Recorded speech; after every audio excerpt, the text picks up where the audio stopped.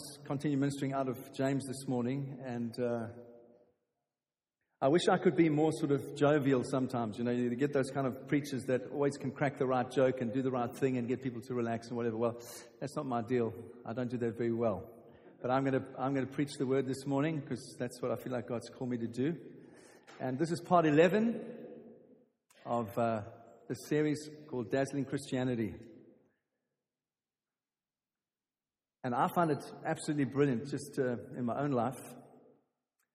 Then God ministered to me as I've been preparing and doing prep for this. One of the things that God has been doing in my own life is when you preach like this, there's some things that you've got to face. Because if you've got to preach them, then God is doing something, got to do something in you. And this portion we're going to read this morning, James 1:19, for me is an incredible portion of this book. It says this: "Know this, my beloved brothers, let every person be quick to hear, slow to speak, slow to anger. For the anger of man does not produce the righteousness of God." Wow. The anger of man does not produce the righteousness of God. And so what I want to speak to you about this morning is thinking before speaking. Or we could put it another way if I just chose a title out of those verses: quick to hear, slow to speak, slow to anger. And last week we looked at the key of all of what we've been trying to speak about for the last while. And the key was being born again. The key is saving grace. That is the key to everything. That's the key to wisdom from heaven. That's the key to controlling yourself. That's the key to having a right attitude towards wealth and poverty. The key is to trust that every good gift comes from heaven. And every good gift comes to us from above, from the Father of lights. That's the key, is to have that revelation in your life. That changes everything. So the key is the saving grace of God. That's how we can resist sin. That's how we can raise our kids well, is to know that saving grace in our lives. And here's another key. Because James is now bringing us to the point where he's saying, okay, God has given us the word. God has given us salvation. God's given us His grace. But now God wants us to live by that grace. He wants us to live by every single word that comes from the mouth of God. It's one thing to be saved. We were praying in this morning at the prayer meeting. It's wonderful to know salvation. But there's empowering grace. There's ongoing grace in your life to enable you to live a life that pleases Him. Now, that's not legalism.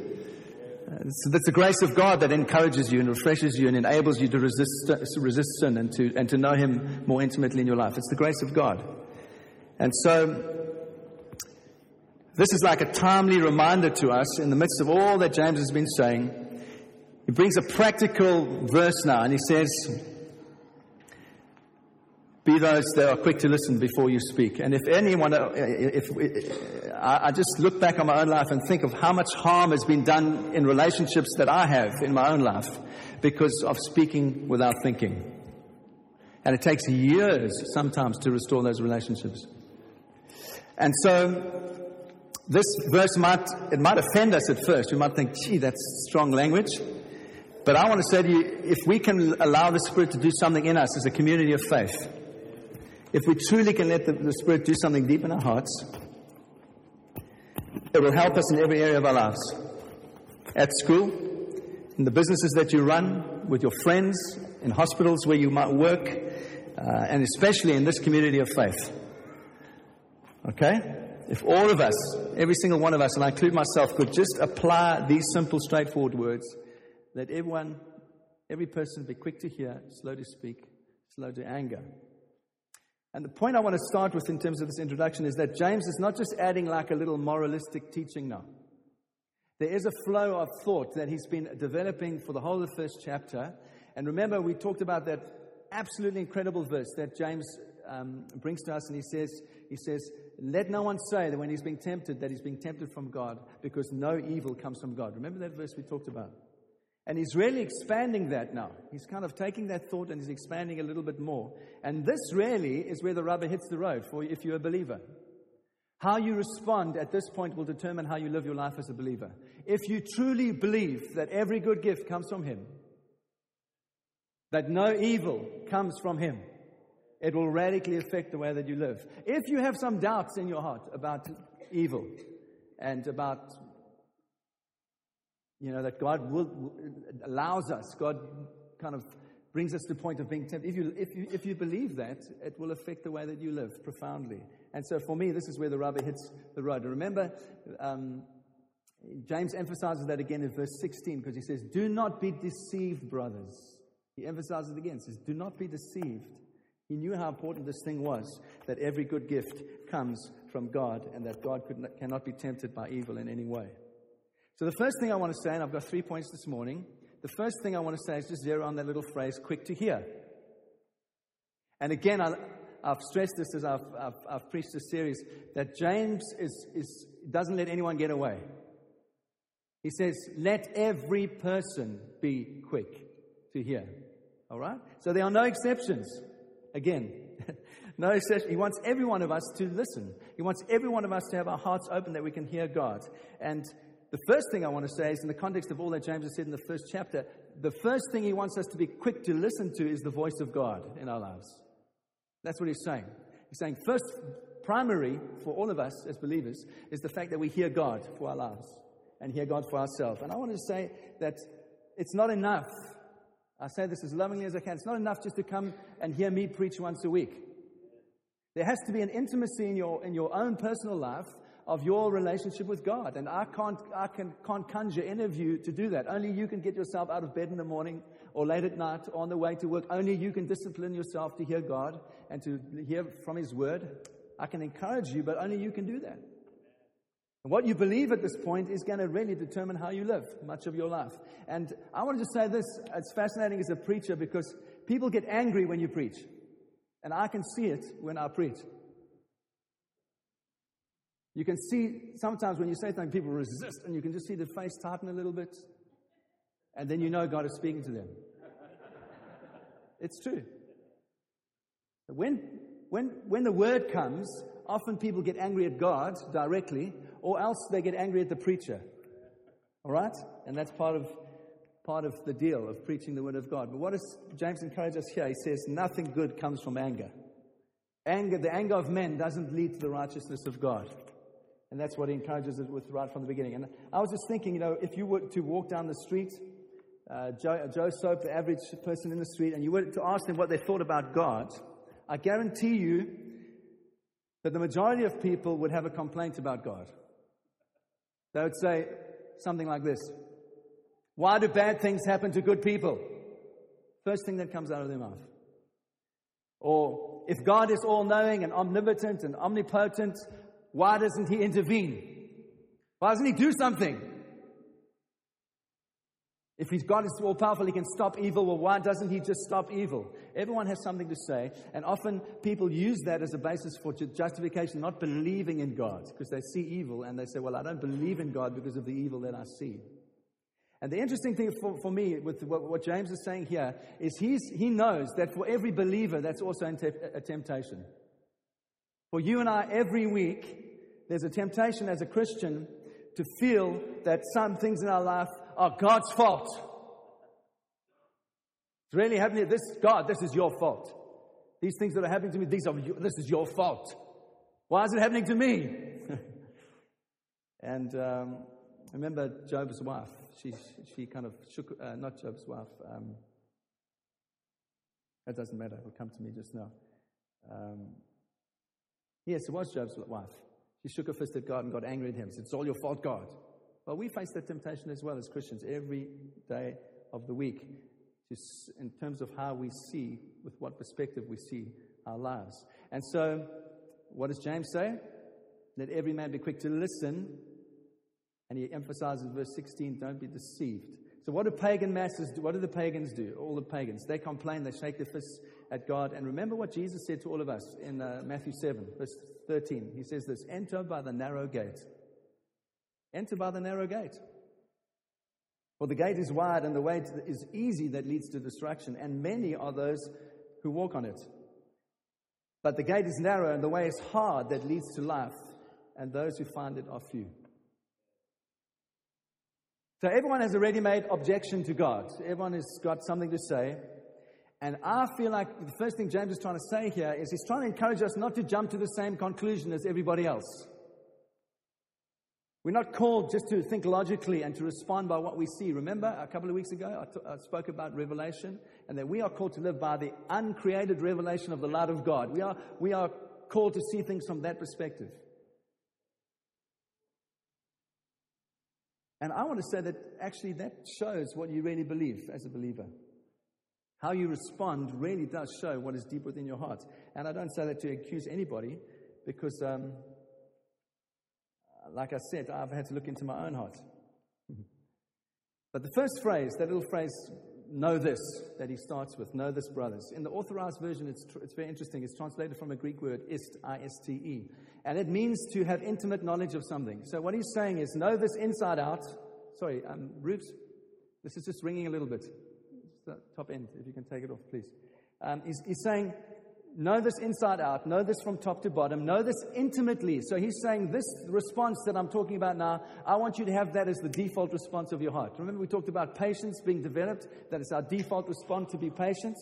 He's saying the same thing. He's saying, know this, dear brothers, inside and out, upside and down, know this, and then you live like this. Be quick to hear, be slow to speak, slow to anger. Let it become the pattern of your life. And the interesting thing is that James is not saying that we have to understand everything perfectly to respond like that. In fact, he's just saying whatever the situation is in your life, when you don't know how to respond, when you don't know what to say, when you are at a loss for words,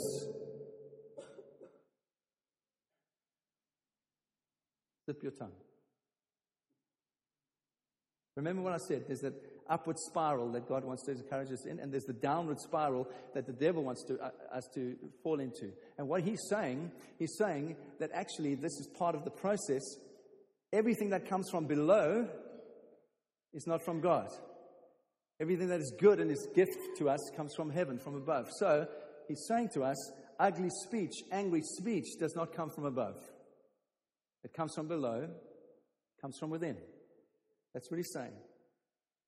Everything that's good, everything that's noble, that's what Paul encourages us in Philippians. Everything that's lovely, everything that's perfect, every good gift is from above. And James has been talking about us dignifying trials, having joy in trials, resisting temptation, all those things that we've talked about for weeks now. And he's really concluding this thought. He's concluding that thought by saying this thing. And he's basically, what he's trying to say is, when you're in the midst of the trial, when you're in the midst of the temptation, don't fly off the handle. Don't lose your temper. Don't lose your cool, because nothing good comes from that. Nothing. And I found in my own life that sometimes I want to believe that I am the exception. Have you ever felt like that before? And I've heard phrases like this. I've used these phrases in my own life. I've heard other people use these phrases. It's just my personality.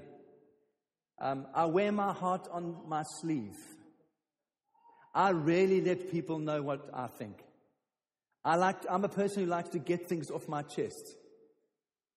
Ever used those things? I like to speak my mind. That's another one. I like to speak my mind.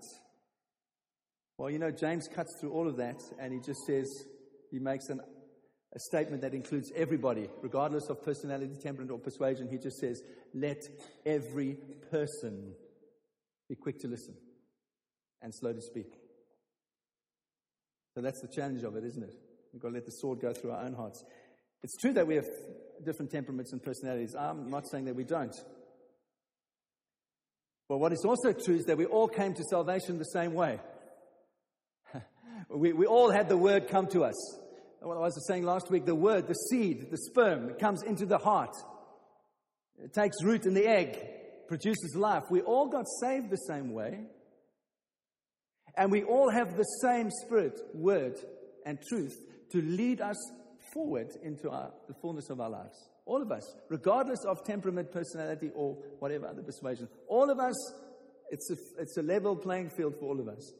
We all got saved in the same way. We all have to go on in the same way, living by the power of the Spirit of God as He transforms us from the inside out, regardless whether you're phlegmatic, whether you're whatever the other personality traits are. Are you with me? The encouragement is for all of us to walk by the Spirit. I was reflecting on this as well, that it cost Jesus everything. It cost God everything to enable us to hear Him for the first time.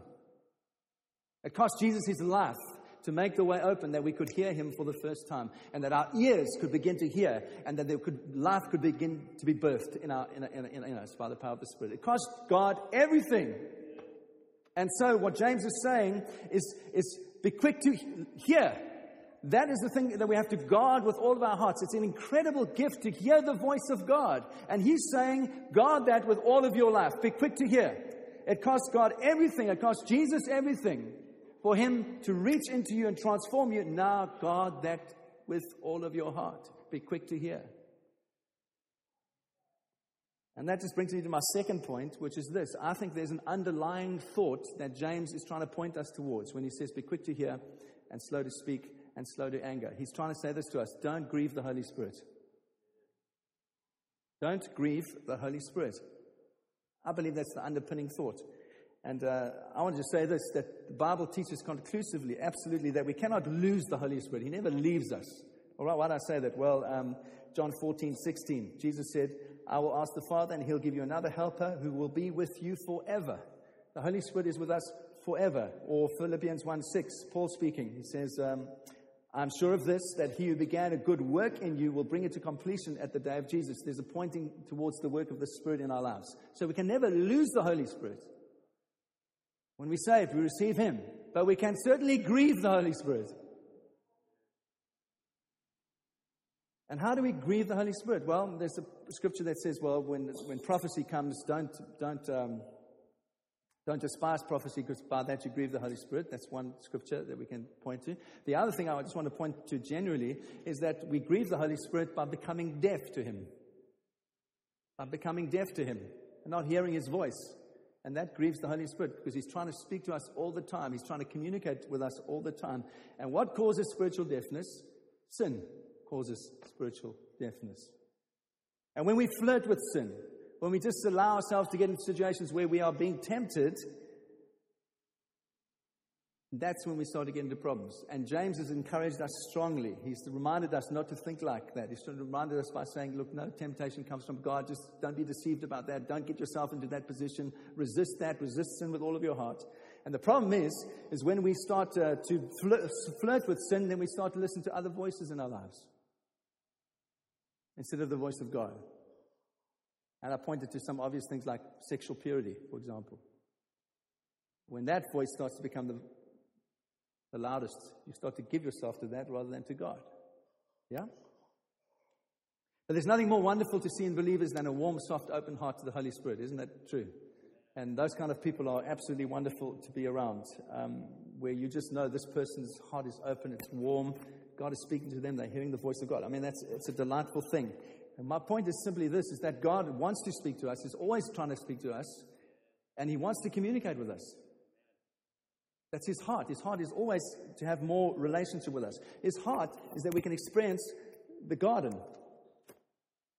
He wants to get back to that place with us as human beings of what He always had for Adam and Eve in the garden before we sinned. That's what redemption is. That's what salvation is we can enjoy that relationship in the cool of the garden with God. We can enjoy that again. That's what He saved us for. And Paul reminds us of that in Galatians 6. That it's all about intimacy and relationship when he says, don't be deceived. God is not mocked. For whatever you sow, you will also reap. For the one who sows to his flesh will from the flesh reap corruption. But the one who sows to the Spirit, the one who lives by the Spirit, the one who walks by the Spirit will reap eternal life. And let us not grow weary of doing good, for in due season we will reap. Don't get weary of doing good. Doing what God wants for your life. If we do not give up, he says. What about Jesus in Luke 12:32? Fear not, little flock, for it is your Father's good pleasure to give you the kingdom. He wants to give us more of the kingdom here on earth. He wants to give us the kingdom. But we need to have our ears open to hear so we can hear what he has for us. And so when I say that God's heart is for relationship and intimacy with us, remember this, that we also have an enemy, the devil, who walks around like a prowling lion, the Bible says, looking for people to devour. And he wants to do everything that he can to get you in your life to lose that intimacy with God and for that relationship to be broken, the communication to be broken. So he will do everything in his power to lead you into a place where you give in to sin. He'll do everything. That's his mission. What does the scripture say? The scripture says sin leads to death. What sin wants to do in our lives is kill every single one of us. You know what killed Amy Winehouse? Sin. Giving in to sin. What killed those kids in Norway was a madman so under the power of sin that he cannot control himself and he blows away a whole lot of people. If you want evidence of sin, there's two examples of you. What sin is essentially about is death. That's what sin's aim is, to kill us.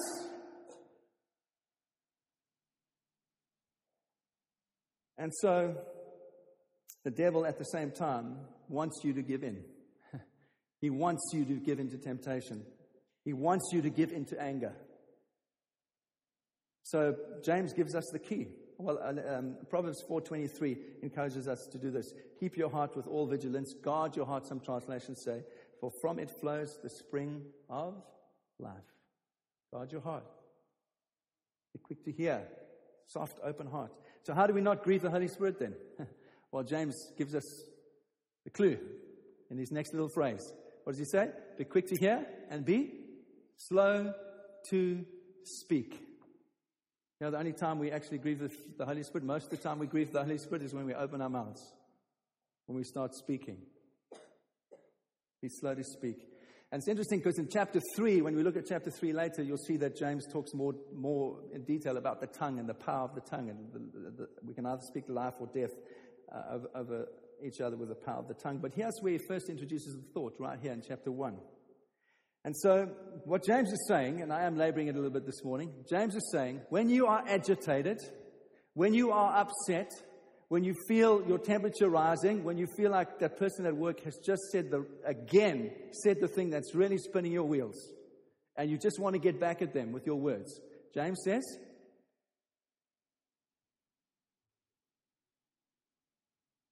what he's saying. Zip it. Say nothing. And he's saying this, that we win a victory when we are mistreated and we say nothing. Then we start to store up treasure for self in heaven. The devil wants you to try and get even with your words.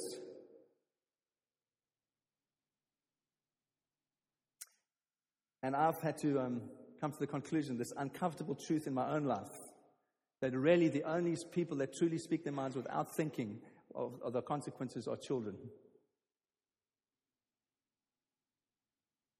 And surely we are not to remain as children, babes in Christ. We are to want to grow up and become mature in all things. And become men and women of God. Not babies always in Christ, but men and women. So I want to just put a thought to you this morning. Can you imagine in this room this morning, however many of us there are, if each of you really started verbalizing what you think about everybody else? You might verbalize some good things, but in the course of the discussion, you might start verbalizing some negative things about other people. I just really want to tell you what I think. I want to say to you that in a very short space of time, I'm not trying to be dramatic, I'm saying all hell would break loose in this building. Every demon in hell would be rejoicing with the devil as people started speaking those things over each other. They would dance with delight. And so I want to say, it can take years to restore relationships because of foolish speech, unwise speech, flying off the handle. Years and years and years. Why? Because then we hold grudges against each other. And those wounds can go deep. And you know, the devil can even trick us to thinking that we are being godly. Because he tempts us with phrases like this. I just want to tell you that I forgive you for what you did. And often that can be motivated by self-righteousness and wanting to get back at the other person, because sometimes the person doesn't even know what you're talking about. To give you an example, I had, not part of this church, I was in another church and this girl came up to me. I was leading worship one day and she came up to me. She just said, I just want to tell you that I forgive you. I said, well, thank you very much. And I said, well, but what have I done? She said, actually, you haven't done anything, but you remind me of my brother. You look like him. And I'm angry at my brother. I just want to tell you that I forgive you. She was so twisted in her thinking that that's what it got to. Just because I reminded her of someone else, she was angry with me.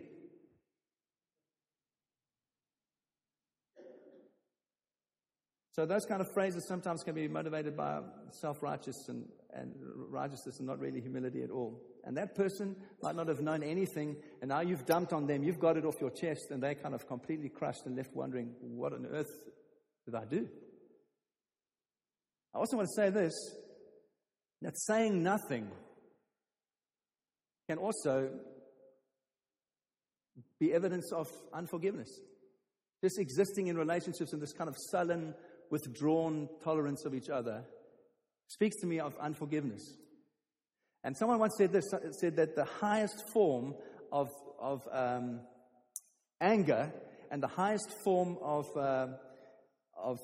anger is silence. That's when you know someone is really angry, when they won't say anything. They just kind of, you kind of move around in the room, and people just kind of, you want to try and say hello, and they kind of just ignore you. And then you have to go to them and say hello. This is all anger. And I want to encourage you that real forgiveness is self-effacing. Real forgiveness is lived out in normal, restored relationships. And I want to encourage you, as you go into your business place or your university place, wherever you live, that would be the thing that you're aiming for all the time in your heart as a Christian, as a believer. Yeah? So James is saying, keep your mouth shut. He's saying, don't speak. Why is he saying don't speak? He's saying because actually, if you haven't dealt with the feelings in your heart, if you haven't dealt with the thing in your heart, when it comes out, the true feelings are communicated. That's why he's saying, let God do something in you. Be quick to hear God. Be slow to anger and slow to speak, because God must do something in you so that you don't destroy people by what you say. You're getting it? That's what he's saying.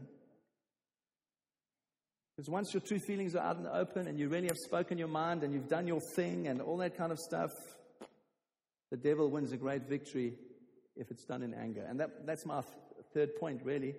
Anger is the devil's victory. You know why he tries to get us angry with each other? It's because he knows that God can't bless us when we're angry. God can't bless us when we're angry. Being angry leads to a lack of self-control. And then when have you ever found this? You know, Helen and I don't fight. But when we do fight, no, we fight a lot, actually. And no, we do. No, we do. We have robust conversations. But you know, it's good. I think it's good that you actually, in your relationship, you talk and you work things out, because that means that one partner is not dominating the other. I think that's a good thing. But have you ever noticed this, when sometimes you're in your argument and you really start speaking your mind, it just gets worse. Have you ever noticed that? It's like, because then some deep feelings that you've kind of, they start coming out, and it gets worse, and it gets worse, and it gets worse. And suddenly you think of, how did I end up in this conversation? Have you ever had an experience like that? Now you're looking at me like blankly, like, no, you're the only one. I know I'm not the only one.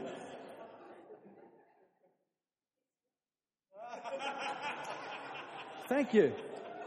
Thanks, my darling. What I'm saying is, when you start to lose self-control, it just accelerates that downward spiral, doesn't it? It just accelerates it, and suddenly you are in the depths of the pit, and you think, how on earth did I get here? You know, anger. You know, you can get other people to doubt other people's integrity like that. You don't even have to say anything. This can just be a shrug of the shoulders. When someone is saying something negative about someone else, you can subtly agree with them. Just by your body language, just go, well, what do you think about that? Destroyed someone's character just like that. And that takes years and years and years to repair. I don't think we consciously try and grieve the Holy Spirit either. But the thing is, when anger comes, the devil's won, hands down. And so I want to encourage you in all of your friendships and your relationships to deal with anger. And I'm concluding with this. James says, the anger of man does not lead to any kind of righteousness, to the righteousness of God. And a couple of little sub-points. When we're angry, we don't demonstrate godliness, do we? When we're angry, it's not godliness. It doesn't demonstrate the love of Jesus to anybody. And it might be natural. We might say, well, I'm speaking my mind, I'm getting it off my chest, but it's not God's way of doing things. Secondly, it doesn't demonstrate God's righteousness when we are angry. Because when we are angry, we're acting like we are still slaves to the flesh. And the Bible says we're not slaves to the flesh anymore, but we are slaves to righteousness. God has done an incredible work in our hearts, and now we are free in Christ. And so either we vindicate ourselves now, and we say what we feel right now, and get it off our chest now, or we trust God for His vindication later. And we trust God for His voice saying to us one day, well done, good and faithful servant. You didn't give in. You with me? Do you want to hear the praises of men now, or do you want to hear the praises of God later? And I'm so glad about this. There's a kind of double thing here. Our anger, sometimes we can try and twist God's arm by getting angry. We can even try and twist God's arm in prayer, subtly trying to get Him to do what we want. But remember what we said a couple of weeks ago? God is not tempted by evil in any way. And so our anger doesn't tempt Him. He's not moved by our anger. He's not moved when we throw our toys out of the cot. He's not moved by when we sulk and say, well, I won't go to church until the preacher changes. God just smiles from heaven. He'll do His work in your life in another way. Bring us all back to the same point.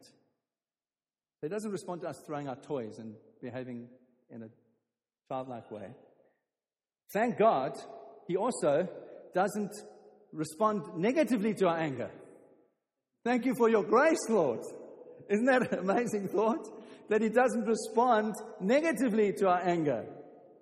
He's kind and He's good and He's generous every way. This is the gospel. He is good to us despite our anger. He doesn't respond to our anger in a way that moves away from His faithfulness towards us. He's always faithful towards us. And sometimes He just ignores our anger because He's being faithful to us.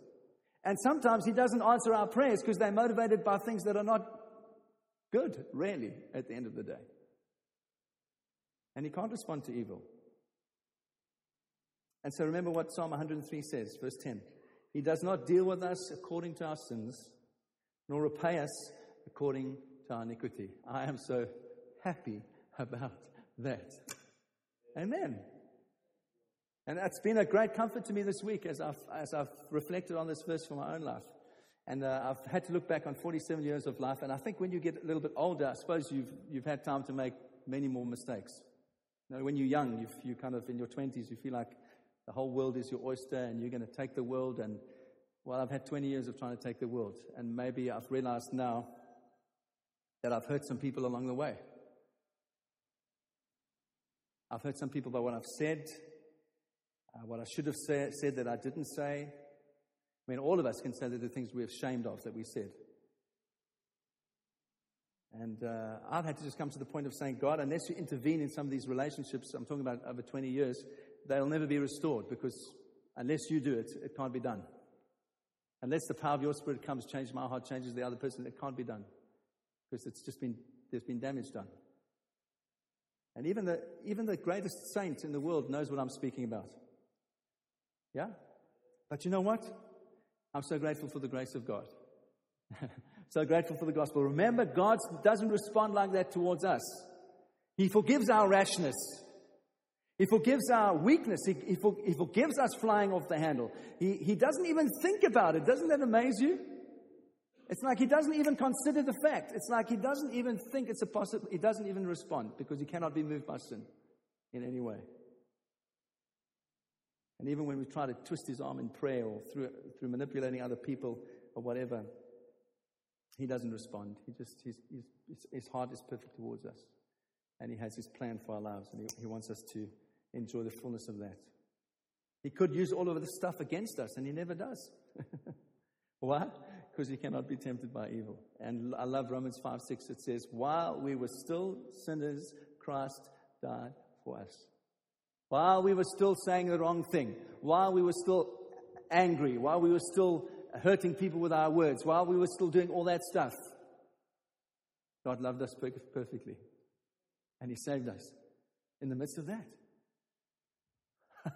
Isn't that good news? That is good news, man. And He's established for us an everlasting righteousness so that we can know that we're forgiven and that His gift is permanent. It's never taken away. And when I preached that message, the Father of lights, remember what I said? God has no shadow of turning. He holds no grudges. He is generous. He's forgiving all the time in every way. That's how loving He is to us as His children. He extends His love and His forgiveness to us constantly, constantly, constantly, constantly. I'm asking you, as a friend, as someone who's equal as you are before the cross, as a brother, I'm asking you, can we extend that forgiveness to each other? Can this become a community of faith that extends that forgiveness to each other all the time? All the time. Can you think how many relationships there are in this church? There's a couple of hundred people. Can you imagine how many cross-sections of relationships there are? There are thousands. He knows him, he knows him, he knows him, and it's like all twisted up. It's all like, just relationships are so complicated, aren't they? And so easy to get offended at people, and especially in a community of faith. This one didn't ask me to do that, and now I'm upset, and oh, gee. Can we just be those that extend forgiveness to each other? Can we become a community of faith that thinks the best of each other? Can we become a community of faith that thinks before it speaks? Yeah? Can we be those that are quick to hear God, slow to speak, slow to anger? Amen?